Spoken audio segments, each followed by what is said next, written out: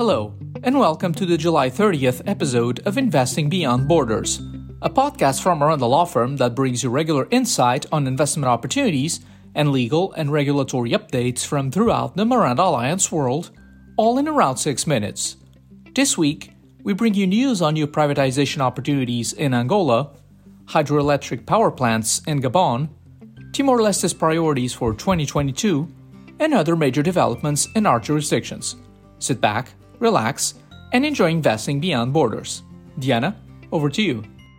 We start off this week's episode with news that the IMF will increase the limit on financing to low-income countries, including Mozambique, São Tomé and Príncipe, Cape Verde, Guinea-Bissau, and Timor-Leste. The reforms announced aim to ensure that the fund can flexibly support the financing needs of low-income countries during the pandemic and subsequent recovery, while continuing to provide concessional loans at zero interest. In Angola, the State Assets and Holdings Management Institute has announced the privatization by public tender of 2 industrial complexes and a slaughterhouse, and has extended the deadline for bids on the 3 hotel units currently on offer until the 20th of August. The Institute also launched a public tender for the transfer of the rights to explore and operate the Quero supermarket chain. The tender is for a 10-year contract without a purchase option and includes 12 stores, 8 of which are located in the province of Luanda, with an average sales area of 6,000 square meters. In addition, a tender for the privatization of TV Zimbo and the Media Nova Group was announced and is seen as an effort to further liberalize the telecommunications sector.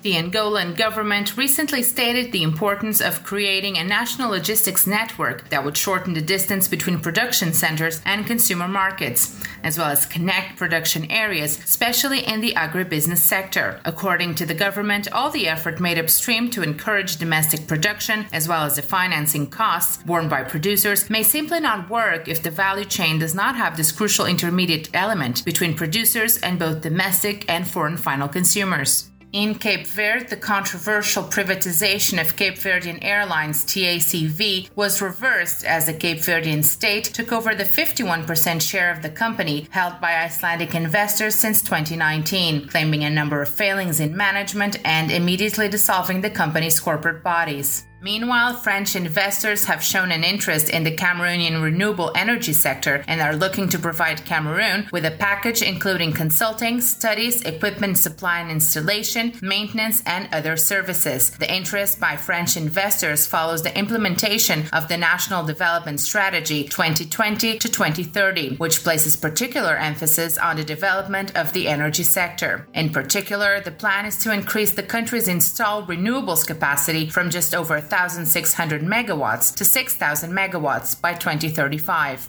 In addition to hydroelectricity, which dominates Cameroon's energy mix, there are plans to develop projects in biomass, solar, and wind power, which currently represent barely 1% of Cameroon's energy mix.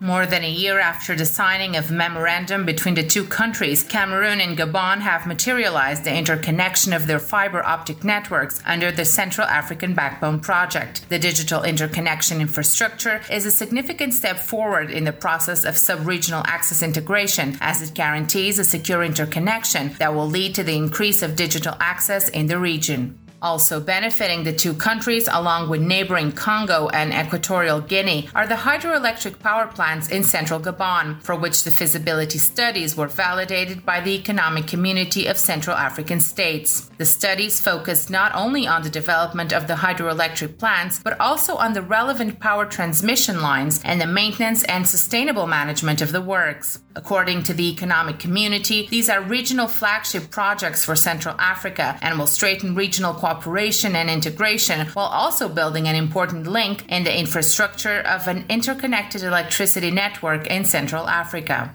The Gabonese government and the Iran Group's renewable energy subsidiary signed a memorandum of understanding on the 9th of July for the construction of a 50-megawatt photovoltaic power plant in Greater Libreville. This act aims to establish a basis for the implementation of the project, which complements the deployment of 8 hybrid solar power plants with a total capacity of 2.2 megawatts. The project is part of Gabon's strategy to increase to 80% the share of renewable energy in its energy mix, which until now has been made up mostly of fossil fuels. This will save more than 22 million liters of fuel oil per year and close to 60,000 tons of CO2, creating both economic and environmental benefits. Looking for an economic transformation that will promote employment, Côte d'Ivoire signed 2 agreements with the World Bank that will grant $200 million towards this goal, in particular in regards to increasing productivity through diversification, increasing the number of national and international investors, improving the competitiveness of value chains, and facilitating access to markets for small and medium-sized enterprises. There was also good news in the Mozambican mining sector as MRG Metals confirmed that the Ngakutsi concession contains very high-grade heavy mineral sands and that it can probably deliver a significantly larger high-grade resource than originally expected. Meanwhile, over in the Moma titanium mine, Kenmar Resources set a record for ilmenite production in the second quarter of the year, producing 41% more heavy mineral concentrate than in the same period last year. The other 2 minerals extracted from the mine also showed increases compared to the same quarter in 2020, with the extraction of zircon and rutile increasing by 28% and 47% respectively. Mozambique's government estimates that the Mafanda Nakua hydroelectric complex, to be built 60 kilometers downstream from the Cahora Bassa Dam in the Tete province, will begin generating power in 2030. The project includes a 1,600-kilometer power transmission line between Tete and Maputo, with a projected capacity of roughly 1,500 megawatts. The government expects construction, estimated to cost around $5 billion, to take approximately 6 years. Senegal and Mauritania are looking to further strengthen and expand the scope of their cooperation, including in the midstream and downstream segments, to cover the entire gas value chain. This will accelerate exchanges for the implementation of the Clean Gas Protocol, signed in 2020, for the reduction of the carbon footprint caused by the exploitation of national fossil fuel resources through the use of renewable energy and clean technologies. Finally, the Timor-Leste government identified 6 priority areas for the fiscal year of 2022 and agreed on a budget ceiling of $1.5 billion for the 2022 state budget. The 6 areas in which it chose to focus are social capital, housing and social inclusion, the productive sector with a focus on agriculture and tourism, environment and connectivity, private and cooperative sector development, rural development, and good governance.